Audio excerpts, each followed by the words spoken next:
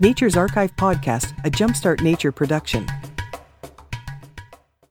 Today's episode could be broadly described as how to maximize your time in the field, whether it be casual hikes, random walks in nature, goal-driven hikes, or bio-blitzes. By maximize your time, I mean find all the cool stuff. And our guests are Chloe and Trevor Van Loon. So Chloe has a background in ecology and environmental science, and while Trevor's educational background is in math and computer science, he's become a fanatical amateur naturalist. In fact, both Chloe and Trevor are highly skilled naturalists, and they're prolific iNaturalist contributors. No biome or habitat is off limits to them, and they have an insatiable drive to learn more. Chloe and Trevor today offer tips and techniques to identify the plants, fungi, and insects that you find, regardless of whether you're a budding nature lover or a seasoned naturalist. We discuss approaches to make new personal discoveries, how to use iNaturalist to locate nearby and interesting taxa, and many specific techniques, including using UV lights at night, using a sweep net, and challenging your own assumptions about where to find interesting things. Who knows? Maybe you too can observe a Nival Aeolian fallout just like they did, but you'll have to listen to learn what that is. There are so many actionable suggestions and ideas in our discussion that I really just gave up on the idea that this intro would do the episode justice. So please give it a listen, and be sure to check out the show notes at naturesarchive.com for more links and resources to everything mentioned today. So without further delay, Chloe and Trevor Van Loon. Chloe and Trevor, thank you so much for joining me today. Thank you so much. Great to be here. Thanks for having us on the podcast. Yeah, and as listeners heard with that introduction, you both are extremely experienced naturalists, kind of prolific, all over reporting observations in iNaturalist all the time. And there's so many things that we're going to talk about today. I'm actually a little bit nervous. There's so much to cover, but I'm sure it will all be a lot of fun. And maybe before we jump into that, let's start with you, Trevor. Can you tell me a bit about how you got interested in nature? Yeah, thanks for the question. I grew up in British Columbia on a farm, about 200 acres in the Pärmden Valley. This valley is surrounded by mountains and full of nature. We would look out our door in the wintertime and see moose wandering around, and often in the summertime, grizzly bears would be wandering around our yard when we came back from the school bus. So we were always immersed in nature and surrounded by nature. So really fostered a connection to nature that hasn't left me since. And my brother and I, we would go wandering the old growth forest, building forts, enjoying the great outdoors. And so that's really where my personal interest came from. That version and developed into adulthood, where now I remember moving down to California and reconnecting with this nature passion after university, when my neighbor gave me a parting gift, Sibley's Birds of California. And I just remember cracking open that book and thinking, wow, like, what have I've been missing all this stuff all along. There's so much to be discovered. There's all kinds of different birds in California, and there's yellow-billed magpies and all these crazy looking birds I didn't even know existed. And that really got me back into nature. We started bird watching quite avidly, and the rest is history from there. We went from birds to plants, and birds was kind of the gateway drug for us, but everything developed from there. So that's really where it all came from. And it's been an exciting ride ever since. Yeah, the birds really do seem to be the gateway drug for so many people. I know they were for me as well. And in fact, I use that same phrase. So it's funny that you say that. And Chloe, how about for yourself? Yeah, so I think I grew up always loving animals and nature. My mom was a person that was like, we don't squish spiders in this household. We take them outside and let them free. So I always had the fondness towards animals, but I think that grew over time. Teachers and profs in high school and university, like my honors bio teacher, she was the first person that I saw that had this intense passion and energy for biology. And then when I went to university, I got to do some field work and undergraduate research with honeybees, and then 2 summers with frogs, and working along grad students who were just like so deep in a topic, and to be right there with them doing the research was just amazing and incredible, and inspired this further passion for all sorts of different creatures. And yeah, again, like what Trevor said, we moved down to California, and that kind of birding sparked this love of what's around us and what's new to us. And it totally just snowballed. And I really had not heard of the term like a naturalist. I had not heard of that term even doing a biology degree. And so to then find iNaturalist, it was just this perfect peak culmination of everything we'd been building up to, and took it even further. And it's just, going and going and going. to what we have and look for today. So it's not going to stop anytime soon. And I like too, in your story, the engagement you had with the grad students and how finding a community of really enthusiastic people is also another thing I think that's just really important to help accelerate or at least maintain the enthusiasm for something. And that's what's so great about the naturalist community is there's just so many really fun, enthusiastic people in the community.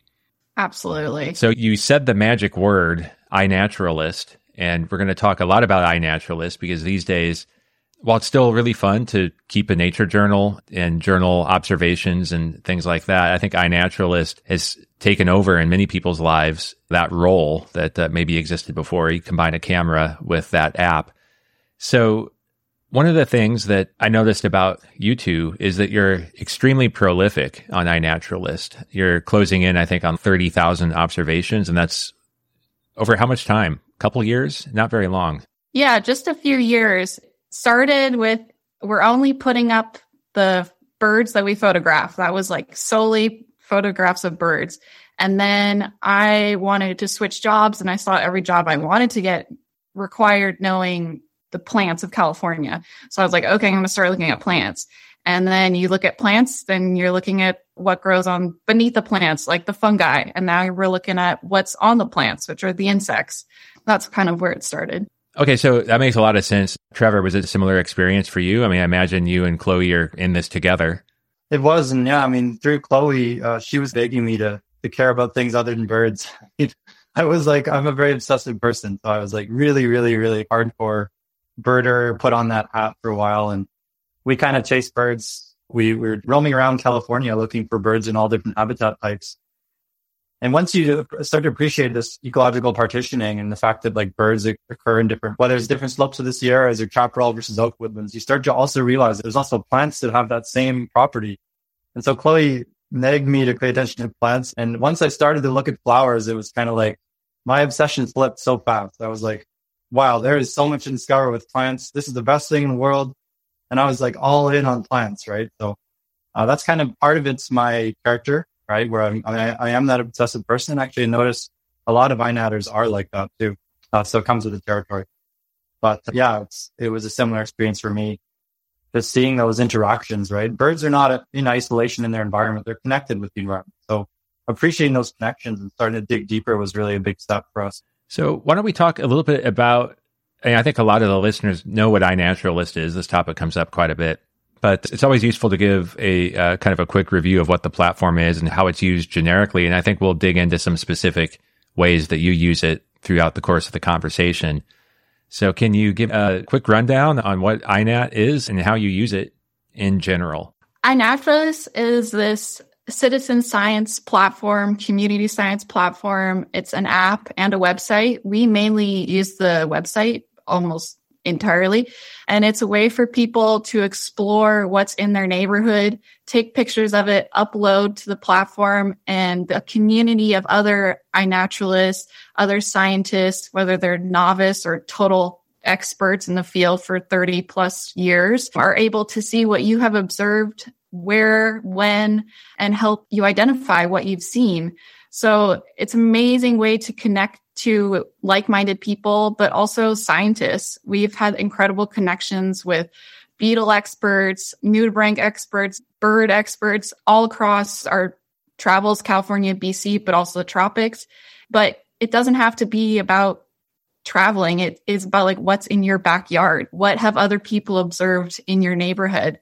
And just making those connections to yourself to what's out there is what I see iNaturalist as this incredible platform and community. Yeah, absolutely. My little story with iNaturalist is that I attempted to use it a few years ago, and I found it kind of overwhelming. And I think it was because I was looking for perfection. Like I was wanting to be able to identify everything down to species. And when the pandemic started, I started this backyard observation habit and just checking out what I could find. And with the extra time of being home during the pandemic, that's what I found. This whole world that I didn't know existed beyond the birds, right here in the backyard. One of the themes today is I want to help people. I want you to help people become better observers, better naturalists, find things, find that novelty that you're talking about. And I know that through your travels, you've picked up many different techniques, and it ranges from like how to even pick a location to the actual approaches you take once you're on site.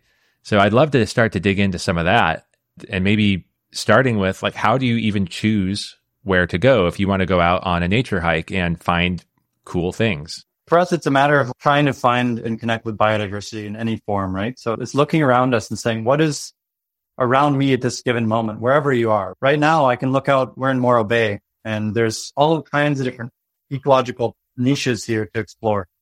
There's coastal scrub, there's beach habitats and dunes, there is oak savannas, there's chaparral, there are riparian areas, there's estuary, there's redwoods not too far away. So California is an extraordinarily diverse place, and that's true of almost any place you can be. If you just look around and you step back and look at what are the little habitats that I could go out and explore. And once you start to look at each of those habitats, they all have their own unique diversity. So each of them, if you go from, let's say you do a hike and you're walking through oak forest and then you transition to chaparral, you're going to see different species in each of those little micro habitats. So when we put together a location or where we want to go next, it's often where can we go to maximize the number of interesting habitats we're going to see along the way? Or maybe it's a particular kind of habitat we're looking at, like a vernal pool or a serpentine seat or something unique like that. So there's really so much diversity and association with those habitat types. So that's often where we start thinking about it. But more mechanically, it's like one of the beauty of iNaturalist is the ability to explore what's around you. So even if you don't want to break it down to these abstract different ecological zones, which is obviously more advanced and maybe people don't have that level of appreciation or awareness, you can still just go on iNaturalist and explore what's around you. And there's a map that shows you what other people have observed. There's this cool function called Unobserved by User ID, where you can plug in your user ID on the URL parameters. It's a bit advanced, but basically you can find out what you haven't seen around you. We use that function a lot. It allows us to see, okay, what's out there around us right now when we move to a new area, let's say, that I haven't seen, right? And then that can inspire ideas for, okay, maybe we've undersampled this particular coastal scrub for arthropods or something. So we go out there and we look for them. And so there's just really, you can't go wrong when you pick a location, but especially when you're a beginner, there's so much diversity, right? It's more about the techniques you use when you go to that location that can really enhance your connection to nature. But for us, it's just getting out there and going to a place, often a place where people haven't gone before, but really there's so much beauty and diversity, even in urban areas to enjoy and to appreciate. I would just say that the first step is getting out there, and that's the key part. Yeah, I'm thinking about when I was primarily a birder, how very often I would be driven to go somewhere based on, say, looking at eBird and how many species were seen in a specific hotspot, or maybe I had a target species and that would dictate where I go. And what I found now when I take the broader naturalist perspective, to your point, it doesn't really matter where I go. I always find new and interesting things. And with iNaturalist, I guess you could take any of those approaches. You know, that's I think the theme I'm getting from you is like you could search for a given species that you're looking for and see where it's been found on iNaturalist and go to that spot. Or you can just search generally like what's being seen around me and what looks interesting. And yeah, there's so many options. I think some days, like we go out every single day, we try to get an observation, one per day. By the way, what's your streak right now? I don't know our streak, but I think it's about 1.5 years we've been doing this. It's amazing. And it was inspired by the naturalist in Santa Cruz, Jay Mon, I think is how you pronounce his last name. And he has like a 7-year streak and it's insane. So we saw that, we're like, oh my gosh, we got to do this. So some days it is like, okay, we're going to go down the street to this like pygmy coast live oak forest, or we know, hey, we want to go find this one particular manzanita that we haven't seen yet. That's a new species to us. So we'll go to somewhere we think it is, or based on CalFlora points or other sites, we'll go to that place and try and find the specific thing. But en route to that specific plant, we'll be looking for bugs and wildlife and other plants too. So it's definitely, you could be very specific or extremely broad. And that's the beauty of iNat Explore function. Have you ever found yourself back to that streak for a moment where it's like it's getting late and you're like, oh no, we haven't done anything yet. And you have to like crawl around in your basement or something to find a spider. On that point, yeah, we actually did. One time we were moving places, apartments, and we were like frantically moving and it was getting late and we were loading up our U-Haul and we're like, oh no, last minute we forgot. It was like 9:00. We haven't got our observation for the day. So we're like, we're going to lose our streak. And I remember looking around the ceiling and I saw this little Colonus asperus jumping spider on the roof.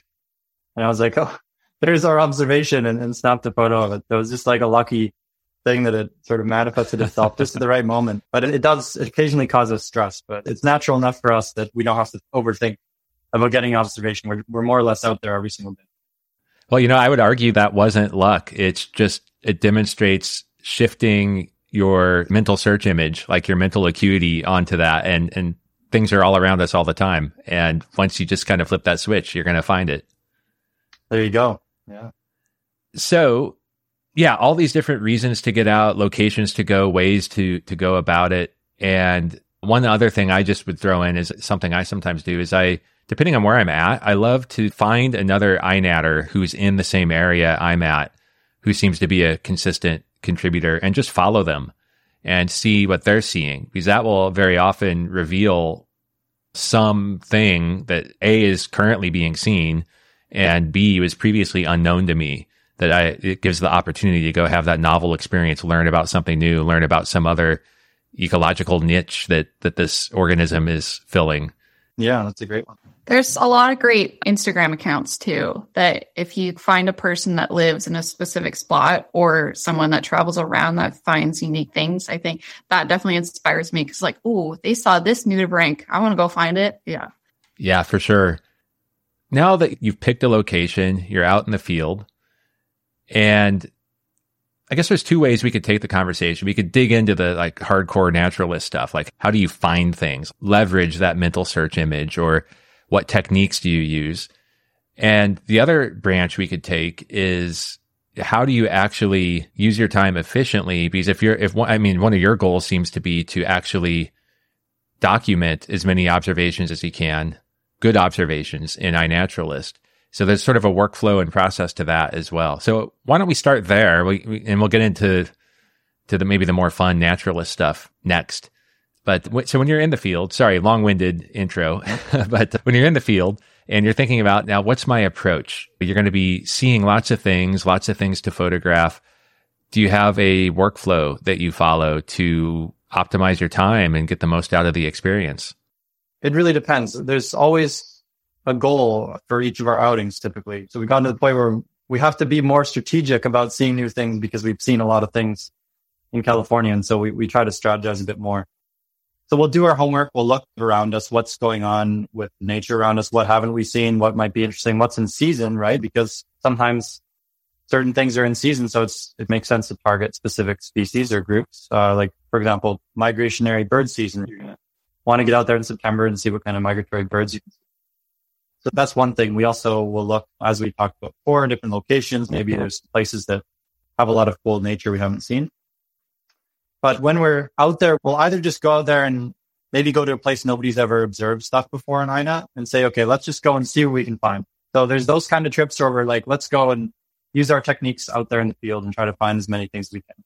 There's also trips where we focus on one thing, right? Because often with your brain, it's hard to focus on many different things at once. So last fall, I remember we just went and we looked for galls, and that's all we looked for. And so when you have that particular goal, it affords you the opportunity to focus your mind on one particular thing and not to get distracted by the huge amount of nature around you. And I find that actually helps a lot, because once you start to look closer at the details of whatever it is you're looking for, it becomes much easier to connect with the rarer, more obscure members of that particular group.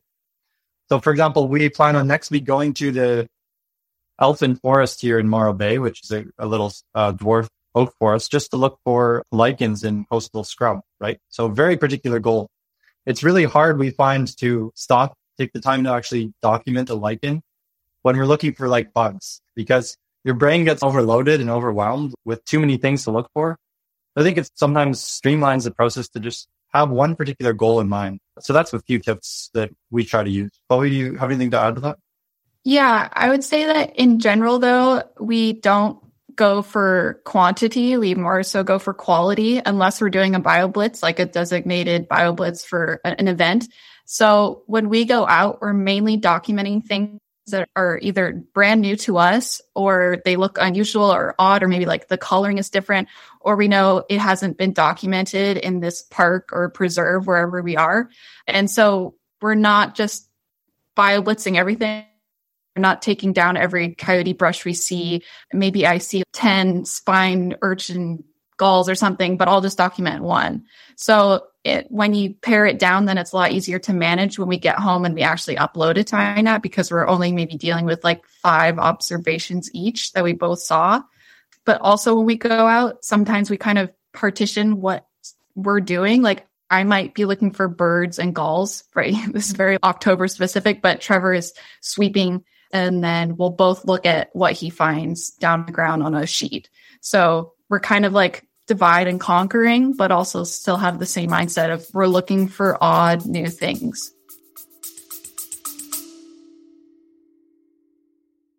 Hey, nature enthusiast, do you want to be part of something bigger? Well, we're building a movement at Jumpstart Nature, and we've just added some new volunteers to help with our podcast and website. But this means our costs are going up too. I need to purchase software licenses to give them access to the production tools we use. For example, one media editing license costs $21 a month. And this is where you come in. Please consider supporting our mission by contributing to Jumpstart Nature through our Patreon or direct contributions, or even purchasing some logo merch. Check out all these options at jumpstartnature.com/donate, also linked in the show notes. Not ready to make a financial contribution? Then please share this episode with 3 friends. Sharing what we do is actually one of the very best ways you can help us. Thank you all for your continued support. Yeah, I think one thing, Chloe, that you mentioned that is a good point is that iNaturalist really isn't designed from, at least from the community science standpoint, to track abundance. It's more about tracking whether something's actually there or not. So yeah, it doesn't necessarily make sense to spend all of your time documenting every single urchin gull that you find on the tree. And I think that people coming like from an eBird platform, that may not be obvious at first. So that's a really good tip.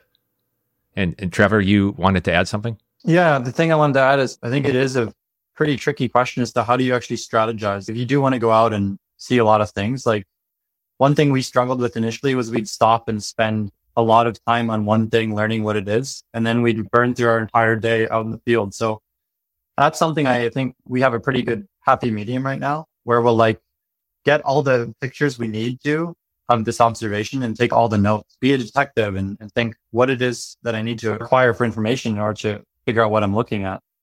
But then we'll be able to go back home and sort it out so we can maximize the amount of time we're actually out there in the field looking at things. I think that's a difficult balance to strike. I think there is a lot of value to sitting there and keying something out or really digging deep into what it is, but it has to be balanced with like, if your goal is to see a lot of things, you don't want to spend 2 hours on a plant. Often it's easy to do that. So that's just one tip that I wanted to throw out there. Michael, you touched on the notion that like people, or there may be some taxa that are over identified or sampled in the data set. Like people put up 10 different peyote bushes or something on the same day. I think one thing that we try to do is to add data that may be underrepresented to the data set. iNaturalist is a really powerful tool. It does happen to have some biases. I think those are well studied. There was recently a study out of Florida that looked at biases in iNaturalist data set and found a real bias towards like urban areas. So we see ourselves as filling in some of those gaps. We both have quite a large amount of wilderness experience from growing up and doing a lot of backcountry stuff. So we tend to go to places that are really rugged. This summer, we went to some really crazy places in British Columbia that had never been sampled by scientists ever. And we were excited to add data to the iNaturalist platform, but also to science in general in places that nobody's ever looked before. So there's also that aspect of it, like looking around and seeing, okay, maybe someone's never gone to this trail and looked for plants. There's areas in California we go, like serpentine areas, where we'll go to these areas that, for what we can tell, have not got any Calflora or botanical records at all. And maybe there's something there that people have overlooked. Maybe it's a range extension. Maybe there's interesting bugs to find there.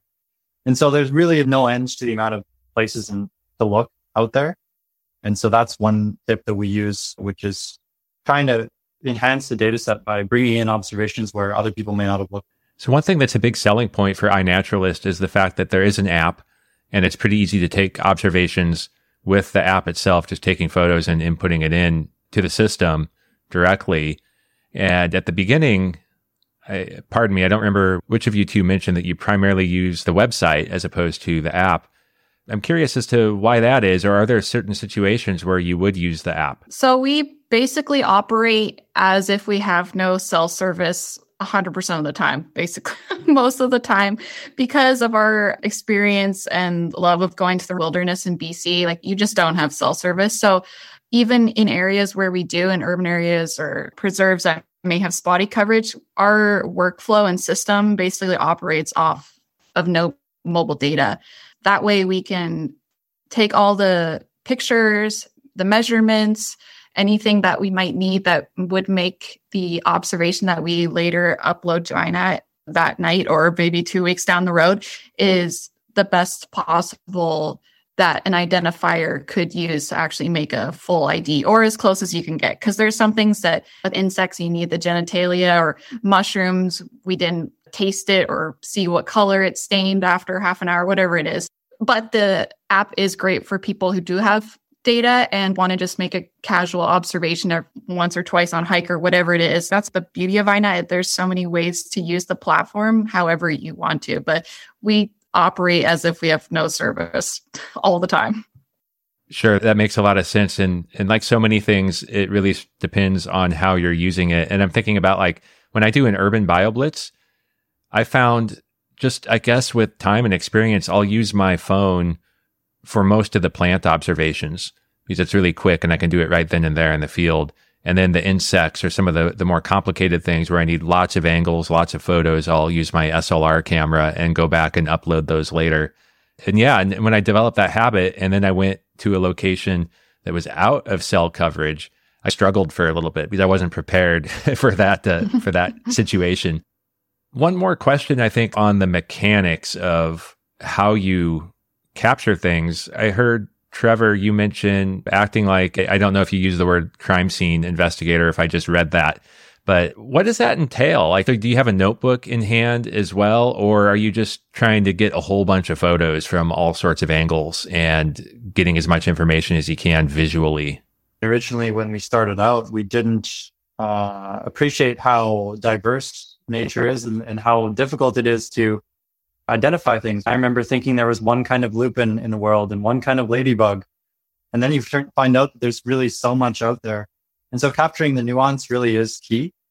So what we tend to do is we try to take multiple angles of the photo. So if we're documenting a plant, it'll be pictures of the flower itself, the petals, maybe the reproductive structures like the pistils and the stamens and things like that. The sepals of the plant, looking for glandular hairiness on the plant. Some measurements as well. So recently we went and saw some rare manzanitas. There's like 80 species in California.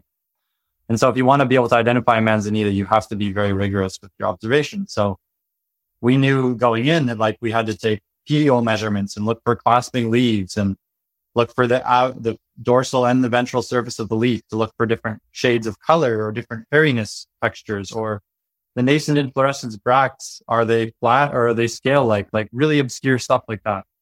So what I would recommend to people is not to be overwhelmed by trying to find all those weird features you need to photograph, but more acting like a detective and saying, okay, at a high level, what pictures I want to capture to show this plant? Maybe it's an overall picture of the plant and what it's growing around. Maybe it's a substrate of what is it growing in.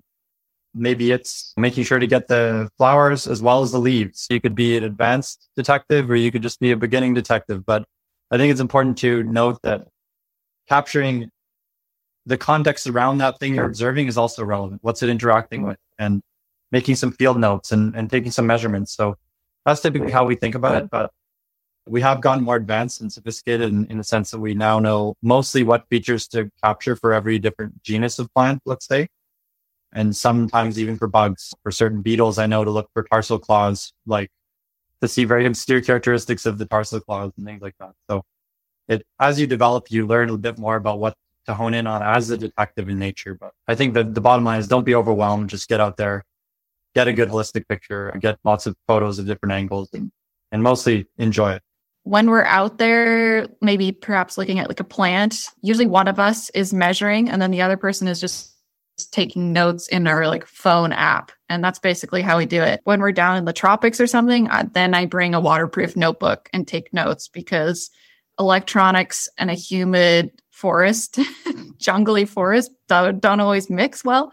So it can look different for different scenarios and for different people. But we definitely always try and take, in terms of flowers, definitely measurements, and also for insects, how long they are. When you have macro photos, it can be deceiving how big or small something is.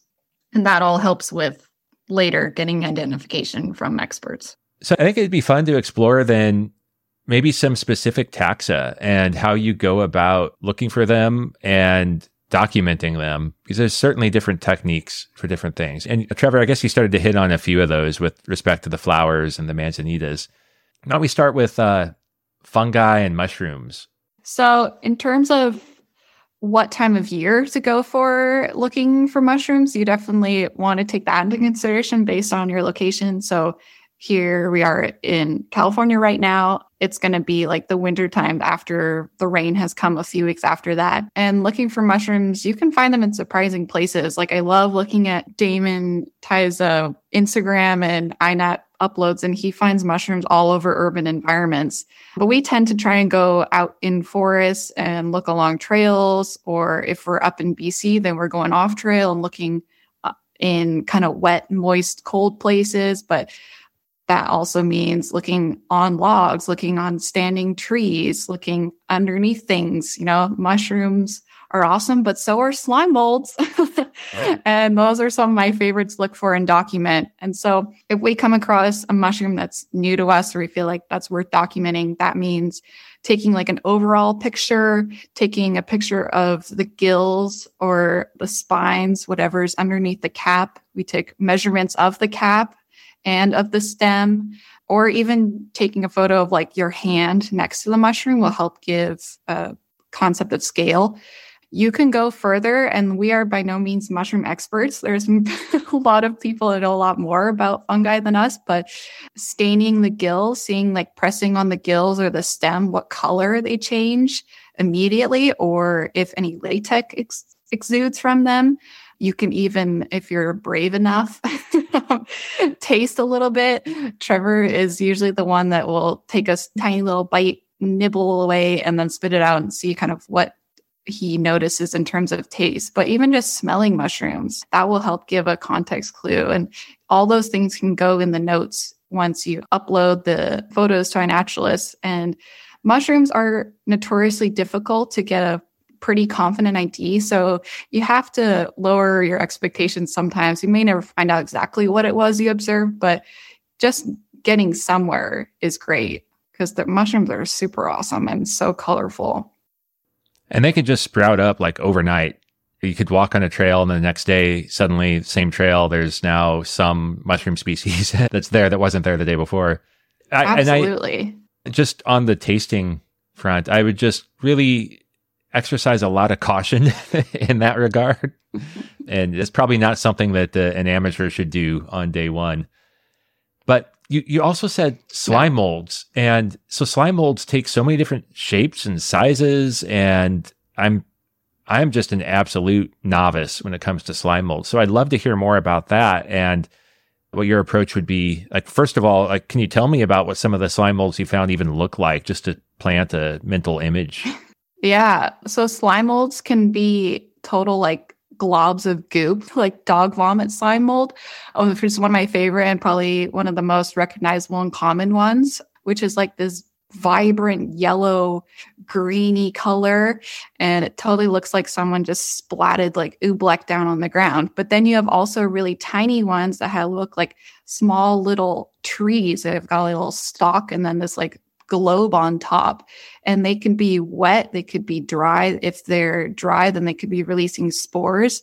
And these can be like millimeters tall, or like half a millimeter. We don't quite have the most intense setup for photographing some of the really tiny little guys that come in all different colors, like pinks and purples and browns and yellows and oranges. The shapes are endless when it comes to slime molds. But some people with some insane macro capabilities and focus stacking capabilities, you can get these amazing shots of things that you would never realize exist right next to you. But even with a macro lens that you can clip onto your phone, you can get really decent photos that are sometimes enough for an ID. And having a note of the scale also helps because, again, scale can be deceiving for sure. But slime molds are definitely underappreciated, but there are some diehard slime people like Marin Mushrooms on Instagram. She has some incredible photos. And these are also generally found in moist areas? Yeah, that's my experience, the best possible. But so for us Californians, if you have rain already, you can definitely go looking for them in Northern California. But I'm anxiously awaiting rain here in Central California, so you can finally go start seeing some slime molds out there. And you definitely have to stop and look and really pay attention because it's not one of those things that you'll be walking along a trail and it will jump out at you. I think the trained eye, once you start realizing it, where to look, you can see like, okay, here's an old rotting log. I'm going to look closer. And then you finally see the slime molds. But slime molds like dog vomit are like, wow, you can see them from 10 feet away for sure. And I think that, Trevor, you ran through a bunch of different aspects to look at on a flower, for example. I don't know if there's anything else that you want to highlight. I'll just give one example of a novice mistake I made. Maybe that can be something you could elaborate on. So in California, we have the California poppy, which is the iconic flower of the state. And there's a very similar species that I want to say, is it the tufted poppy? And it can look almost identical. And one of the ways you tell the difference is by looking at how the flower attaches.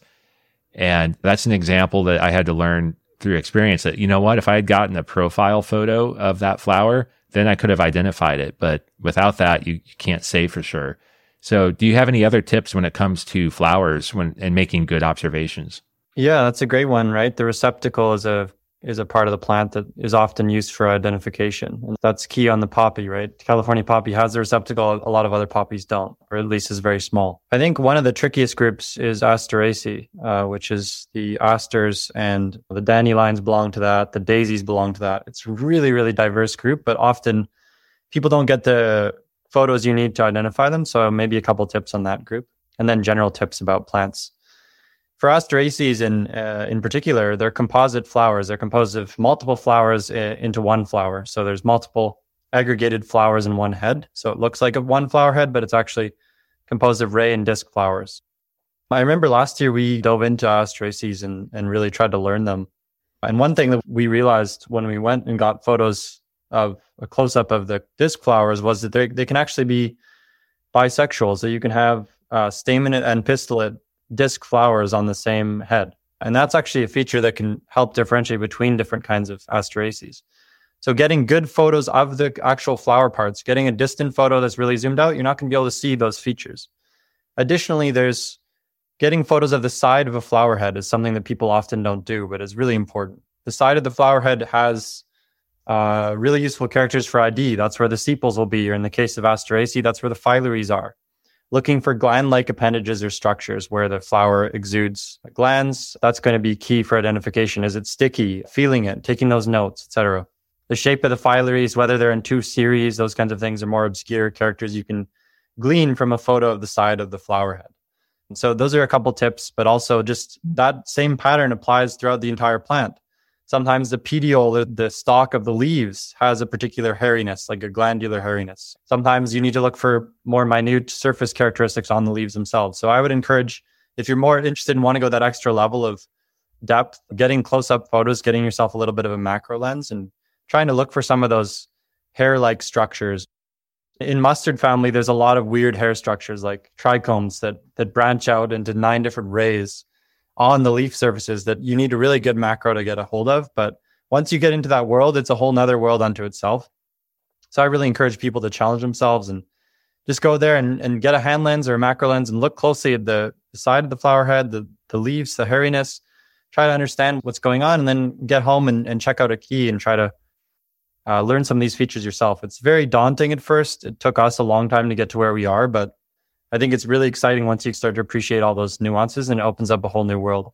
On that macro front, I wanted to point out, because I was just having a conversation with somebody out in the field here last week about my macro setup. And it doesn't have to be that expensive. Like I have a moderately expensive macro setup, but I think you pointed out that if you have a phone, you can buy attachable macro lenses that are pretty good.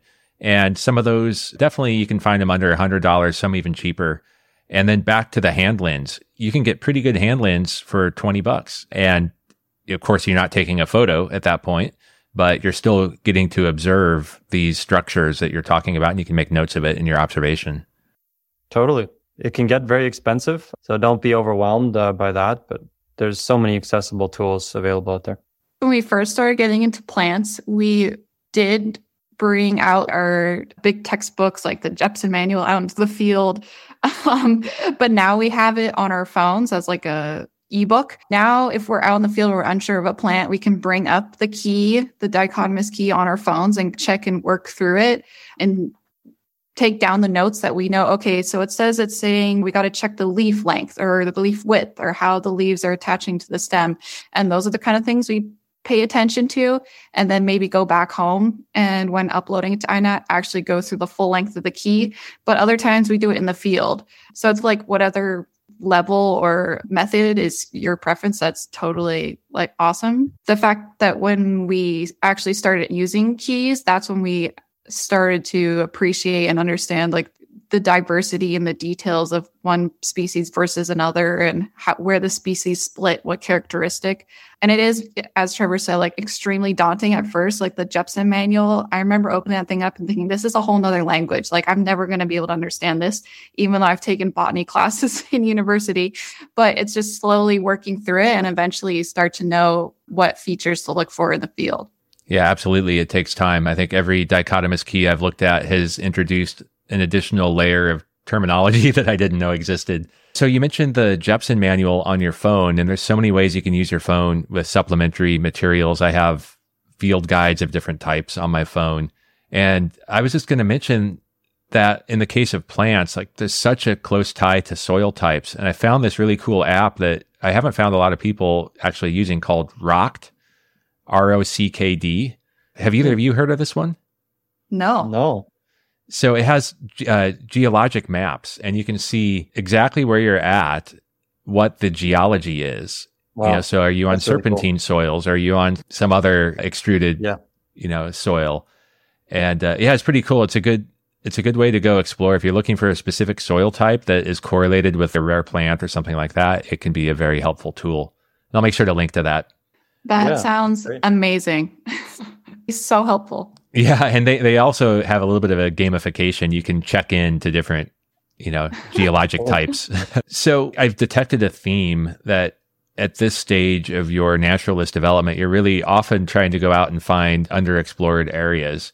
And I think there's a whole range of underexplored parameters that might exist. Time of year in a specific area or certain maybe subsets of a region. So I'd love to get into that a little bit and hear about some of the unique places that you've learned to look to find things that they're perhaps undersampled. Yeah, I can, talk on a couple of those. Last summer, we started to really pivot towards, we'd seen most of the common stuff and we wanted to try to dive a bit deeper into what unique sort of regions have we undersampled. And one of them we happened upon by accident. We were out there in the field in quite a remote part of British Columbia, hiking up a 9,000 foot mountain, and we were crossing a snowfield to get up there. And we looked down and we saw all kinds of lady beetles crawling around in the snow. And we're like, that's weird. What the heck are they doing up here way at the top of a mountain? And as we walked, we saw a whole bunch of other bugs like robber flies and beetles and a huge variety of bugs beneath our feet on the snow, walking around and looking a little bit lost, to be honest. When we got home, we realized that this is actually a phenomenon that we stumbled upon called Nivel-Aeolian fallout, where bugs get deposited on snowfields through wind and high temperature events. And so we actually went and we made trips out to remote snowfields in the backcountry just specifically to look for bugs that summer. And we actually did that a lot this summer. We cataloged an enormous variety of arthropods on snowfields. So we probably saw 300 or 400 species of arthropods on snowpack. And a lot of them really undersampled, really rare, really unusual stuff. I think there's a couple there that could even be new to science. We still have to work through that. We sent a lot of them to scientists. So that's really exciting. There's really a great deal of unique places to look, and snowfields is one of them for us. Another one I want to shout out is a year ago, as we started delving into the world of insects, we started to look for bugs on beaches, you typically don't think of a beach as being host to a multitude of bugs. But when you start at the ocean's edge and you work your way up, you come upon beach rock, which is kind of all the kelp and seaweed that's been dumped onto the beach. When you look underneath that rock, you see enormous insects feeding upon beach flea larvae. So there's a whole ecosystem unto itself, oriented around this very nutrient-rich system of beach rock. So we've probably cataloged 30, 40 species of beetles and different arthropods in the beach rock throughout our time in the last year or so in coastal California. And as you move further up the beach, you get into driftwood. And once you flip the driftwood, you see wafer-lid trapdoor spiders and scorpions and a lot of Tenebrionidae darkling beetles that are adapted to this sandy habitat. Like an enormous diversity of bugs with very, very narrow bands of niches, right? The ones closer to the water can be submerged for like multiple hours on end. The ones further up the beach maybe come down and eat the bugs that are feeding on the rock critters. And so there's this really unique interaction of species going on the beach that we found fascinating. And we've been challenging ourselves to keep getting out there and looking for new things. There's still more for us to discover. So those are just two that I wanted to highlight, but there's really an infinite amount. Just to add about like looking on beaches, it does look weird. Like we look weird staring our faces right into a bunch of eelgrass or kelp or whatever it is that has washed up. Or so I think being a naturalist is like looking a bit odd out in the world, but then you get people that walk by and they say, "Hey, what are you looking at?" Or when we have our sweep net out and our sheet on the ground with a bunch of leaves and stuff on the ground, people are like, "What are you looking at?" And we're like, "Oh, looking at insects. It's super awesome." And then you can share with them and then they realize, wow, there's so much going on in this habitat I never thought. But in terms of other kind of places to look going off of beaches, like tide pooling is amazing. I listened to your podcast with Cricket about dock fouling, and that was a great description about looking for creatures along docks. But you can also go out at night. Night tide pooling is definitely a fun and exhilarating thing. It can be a bit cold, but basically wherever you are, there's habitats to look for that might not be the most obvious. Going up to the mountains, mountaintops have really unique plants that if you think, wow, this plant can survive up here with these winds, these cold conditions, and also the sun exposure. But then you also get insects like butterflies that will do hilltopping. So right at the top of the mountain, you'll find bugs and flying insects that you never thought you'd see. So it's like thinking about extremes, thinking about kind of odd situations in nature. And that's where you'll find like really interesting subspecies. I had an interesting hilltopping experience actually last spring when I thought it was way too cold for the insects to be out. And it was a sunny day though. And I went out and there was a lot of hilltopping going on. It wasn't just the butterflies. And what I came to realize in that was that the surface temperature was much, much warmer than the ambient temperature. So even though it was only like in the 50s, the temperature of the rocks, of the soil was much warmer, and it was plenty enough to get the insects moving around and active and out and about. So I guess challenge your assumptions is the lesson that I took from that. Totally. Yeah. So cool. So yeah, think about these extreme environments. And I know that Charlie Eisman does a winter insects webinar as well that he talked about on the show. And that too was just highlighting the fact that there's a lot more when you challenge your preconceived notions and you go out and look, there's a lot more to find. How about some of the techniques? There's a lot of unique techniques when you start to get into the next layer of searching for things, trying to find things. And I'm thinking about one that I think a lot of people know about, but maybe the casual observer doesn't, is UV light trapping, for example. Can you tell me a little bit about some of the techniques that you use? We've been using an increasingly sophisticated set of techniques, or maybe not sophisticated, but we've expanded our toolbox to include more and more things that has really helped us leaps and bounds to find more species. And you mentioned UV lights. That's a big one for us. We have a really cool DIY backpacking setup that I think it was Damon that inspired us basically to look for a UV blacklight. There's $15 blacklights you can buy that are USB pluggable on Amazon, and we just grabbed a couple of those and they work super well. They're really simple. You plug them into your battery pack. We take them backpacking and then we bring a sheet and we throw it on top of our tent. So we can be blacklighting and attracting moths in really remote backcountry, or just if you're out car camping or something, throw it on the side of your car and see what you find. It's really cool because there's really so much moth diversity and other insects come to UV lights. So we really enjoy that. Pretty much running that thing as much as we can. I've heard different people say that different wavelengths of UV light can attract different species. Have you experimented with that? Yeah, it's an interesting thought. Yeah, we had the 410 nanometers wavelength, I think, which is the standard. I could be mistaken in what I recall, but we just got a light that's the gold standard light. It's funny. It's interesting timing. We just ordered a light that has all the different wavelengths in one light. So the scientists have designed this light. It's called LEP LED, and it's really light and portable. It's on the pricey side, but it's been designed explicitly to attract a large variety of insects. So there definitely is something to the theory that different frequencies attract different bugs. That's been borne out through science. I don't know exactly the research behind it, but from our experience, you don't need to get too fancy. Our $15 light worked extremely well. Honestly, that's going to get you 90% or 80% of the bugs. It's not really worth investing in a really serious setup unless you've been doing this for a while like us. Well, I'd love if you have the time, if you could drop me a note of what the model numbers are of both the $15 one and that gold standard, and I can include it in the show notes. But I'm also personally curious because I'd like to up my game a little bit. Yeah, definitely. And I'll just add to that I don't think we've really mentioned it, but since COVID hit, we became nomads. And so we've kind of been moving between California and BC. And within California, we move every month or two. And we take our UV setup everywhere. So it's up at every single Airbnb or Vrbo we stay at. And it's always an interesting question to pose to our hosts. And they've never said no. But this has allowed us to, capture a wide array of moth and insect diversity that come to the light. But it also shows that it's like a setup that you can set up anywhere. We had it in our all the way backpacking the remote places of BC, but also in the middle of San Jose or the middle of Humboldt County. It was an easy setup to manipulate to whatever you've got going on in your backyard or front yard or side yard, whatever. Absolutely. And I've even resorted to using UV flashlights at times, which is also helpful for hiking when you're looking for some things that fluoresce under UV. So you talked a bit about some of the techniques that you use on the beach as well. What else? Like, what other interesting techniques have you found? I think I cut you off earlier, Trevor, when you were about to go into the...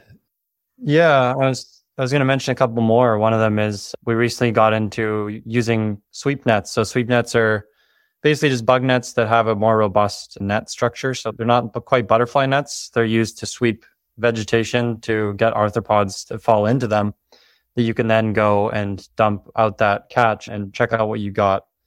I think it's important to stress that when you do this, be very, very gentle, and you want to do like a love tap to the bush when you go and sweep it. You don't want to be bashing the daylight out of the bush that you're sweeping, but sweeping is a really effective way to get a lot of arthropod diversity, in particular because there's a lot of host specificity with insects.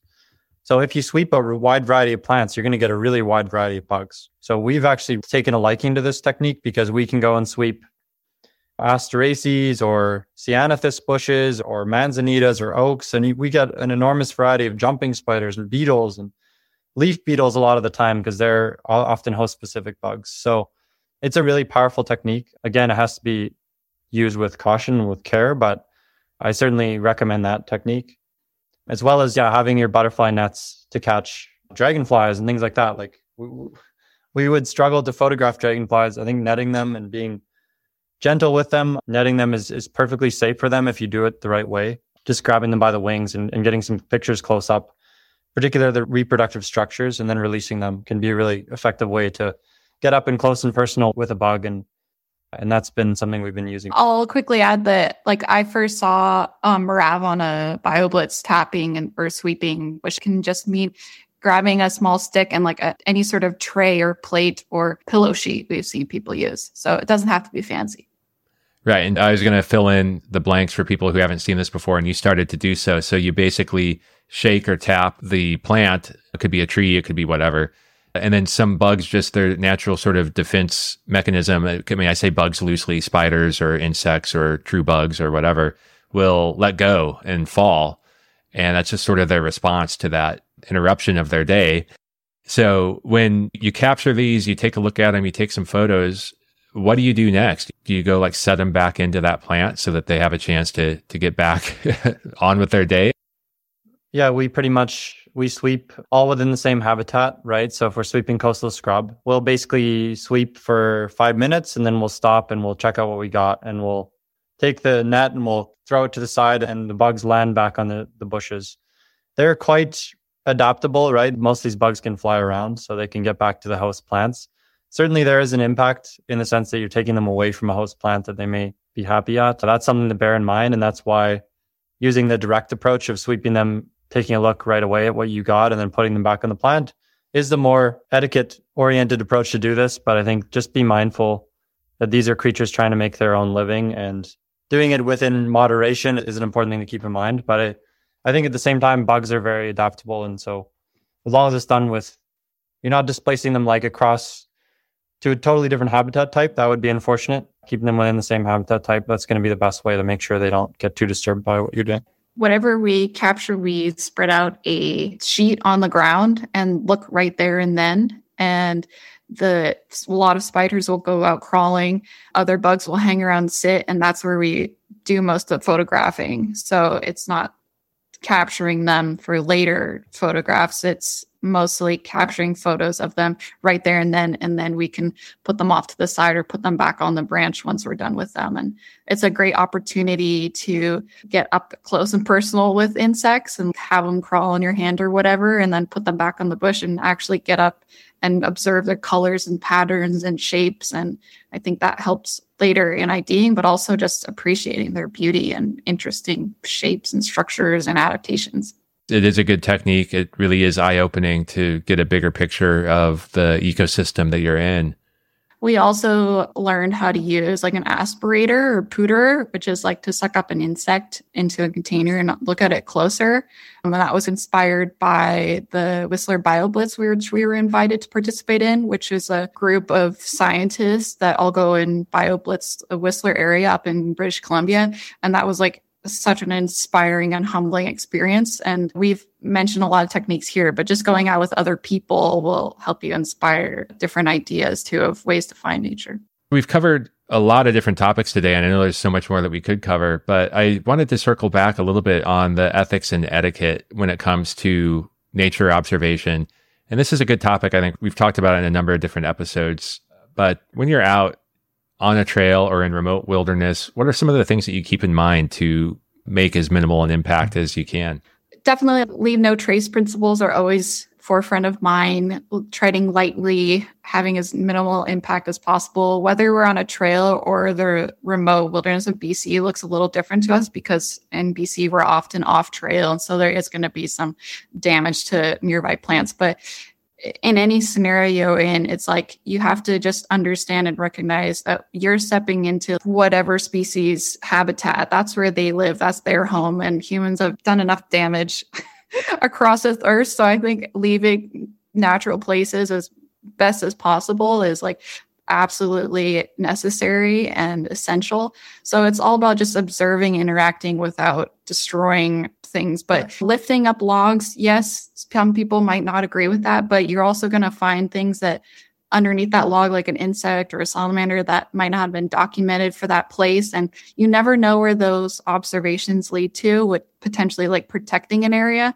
So it's a balance you have to strike. But as long as you're respectful and recognize you're in another species' home and habitat, and that's how they make their living, then I think that's like a good guiding principle to go on. So one little rule that I have when it comes to lifting things, whether it be a log or a rock, is think about whether I could set it down gently or not. If it's too heavy to set down gently, then I don't lift it because you're going to end up smashing whatever was under there. Since so much of what we talked about is in the context of ultimately documenting what you saw in iNaturalist, do you have any other suggestions, pitfalls, tips, tricks with respect to getting the most out of iNat? I would say, like, in terms of getting your stuff noticed and identified, the higher the quality, the better. And I think we definitely realized this when interacting with scientists, that they recognized, well, you guys have some really high quality stuff. And that way I can actually use this data to inform whatever question they're looking at. So just focusing on whatever you can do individually now, or potentially invest in whatever equipment you think will get you a better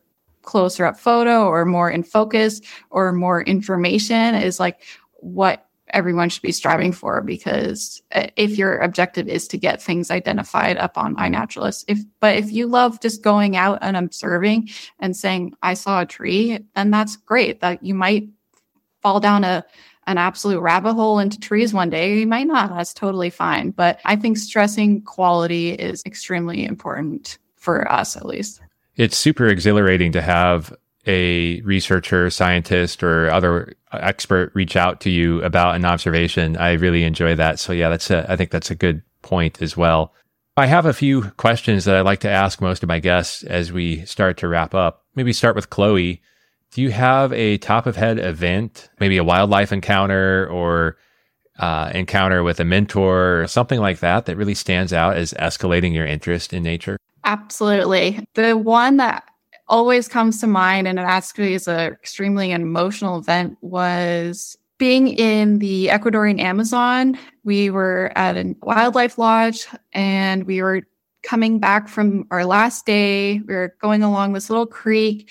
Some people in our group were actually asleep because it was end of day, long day. We've been seeing so many incredible nature already, but we turned this bend and there's some sticks out along the creek, and a male jaguar was standing over the creek, just calmly standing there looking at us. And it was just the most incredible observation. And it totally changed my perspective from there on out about the importance of just having one interaction with a creature that makes you realize, wow, this thing is so magnificent, so beautiful, but also part of this whole ecosystem and connected to everything else, because we got to sit there in our boat and also stand in the boat and have a really meaningful moment with this animal that then didn't care that we were there. And he just leisurely went back into the bushes and actually laid down and started licking his paws because he had a recent kill there. It was an experience that everyone in that boat, including our two guides who hadn't seen like a jaguar there, and we've been working at this lodge for 10 years, we all took away that this was just a once in a lifetime experience, that something that will stay with us forever and always make us understand how important the Ecuadorian Amazon is, but also the greater jungle, the whole continent, the world is. It was just like one of those life-changing moments. Wow. I can just imagine so many layers of emotion in an encounter like that. Yeah, I made sure to take a selfie photo because I was crying so much. I was like, I'm never going to forget this moment. I kind of want to capture what a mess I look like. But we also captured amazing photos of the jaguar too, because he was only like 20 feet away from us. And Trevor, how about for yourself? Yeah, for myself, it's hard to pick one, but I think one of them that really was an inflection point for me was returning back to my home in British Columbia that I had always enjoyed and loved going back to, but returning there with a botanical passion and walking those trails I grew up spending so much time in the Alpine of British Columbia, but walking them with seeing things through a completely new lens. We took a whole day to walk a trail that used to take me 2 hours because we were so enthralled by the botany all around me that I'd walked by so many times and never appreciated. It was like walking into a new planet. It was so exciting and exhilarating to be in your own home and to be shocked and just gobsmacked by the amount of diversity around you. It was such a formative event for me, really, to go back and say, wow, I want to be able to walk into my environment like this and have an awareness and a knowledge and an appreciation for everything around me. And that gave me a perspective that I hadn't ever appreciated. I think a couple we met in the Ecuadorian Amazon on the same trip Chloe mentioned actually said it really well. They described this notion of seeing with color as soon as they started to appreciate nature, and they felt like they had revealed a colorful world that they had never seen before. So I really like that phrase because it captured exactly that feeling I had that day. I felt like I was seeing with color in a way that I'd never seen before. And so for me, that has given me that motivation. And just to expand on that a little bit, circling back to this, why are we so obsessed with INAD and why do we do this so much? Also, the notion of I've been inspired by the indigenous people in our travels in Belize as well as in my own home. I grew up interacting with indigenous people there as well. Their knowledge strikes me as exactly that. Their awareness and their appreciation and immersion in their environments is so inspiring to me. So I want to get to a point where I can walk into a forest and have that same level of immersion and appreciation for the nature that inhabits it and respect. And it's almost like a spiritual connection. That's what I felt that day. And it hasn't left me. I feel that spiritual connection to nature wherever I go. And it's really, really inspiring and frankly gives me so much passion and motivation to continue building that connection with nature. It's really powerful. And I'm really happy I had that experience. I'm really happy that you're sharing that experience with us here today. So thank you for that.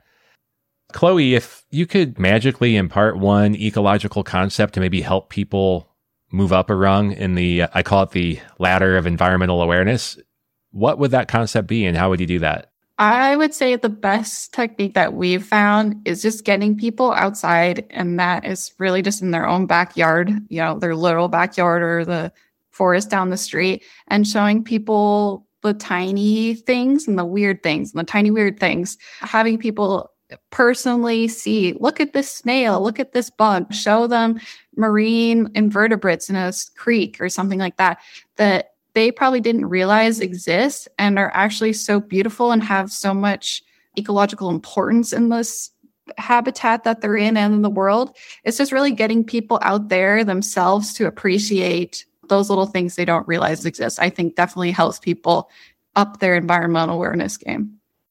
Absolutely. And I'll have to tell you maybe after the show's over about an idea that I'm scheming up for next year to do something in this area.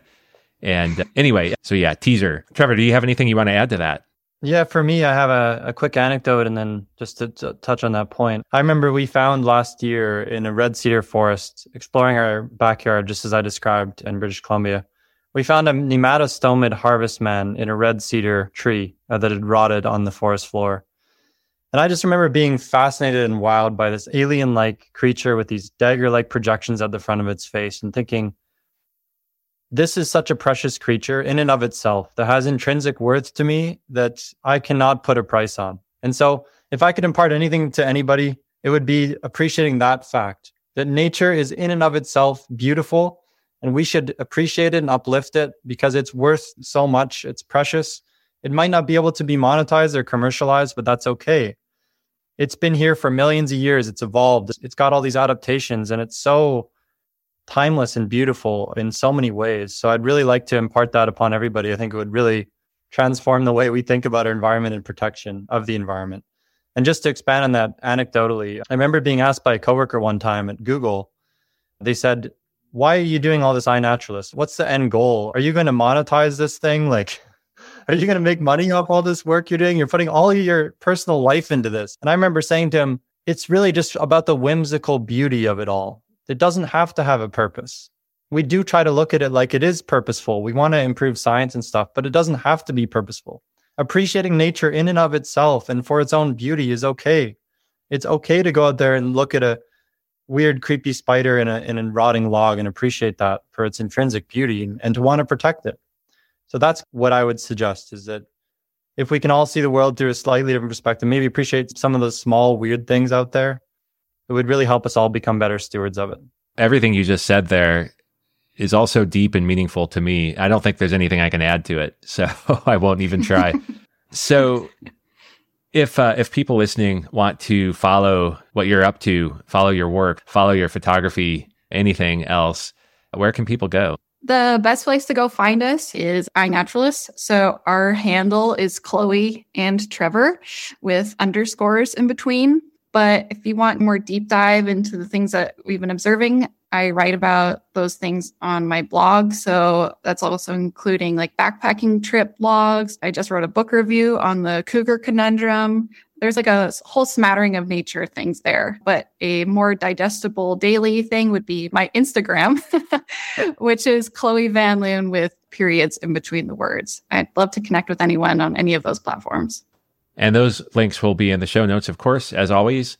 And yeah, I've read, I can't say I've read every blog entry you've had, but I've read a few of them. And Instagram, I've been following you for a long time. And I really find your style super engaging and the photography is great. And I always learn something. So it's something that awesome. I personally enjoy. So thank you for taking all the time that you do to post.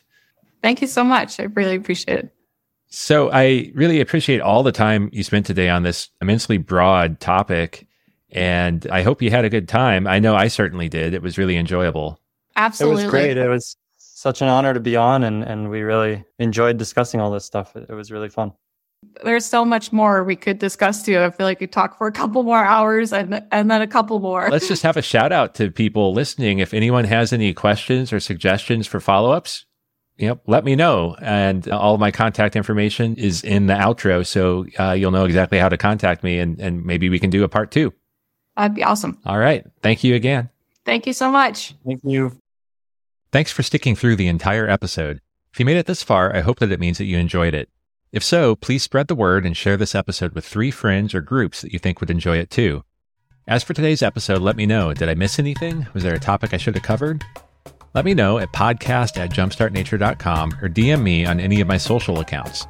I'll do my best to answer your questions. You can find me at Nature's Archive, one word, on Instagram, Facebook, and Twitter. I also share photography, nature stories, and much more on those accounts, so you can follow just to stay in touch too. And despite being called crazy by numerous friends and colleagues, last year I left my tech career behind to start Jumpstart Nature, which Nature's Archive is now part of.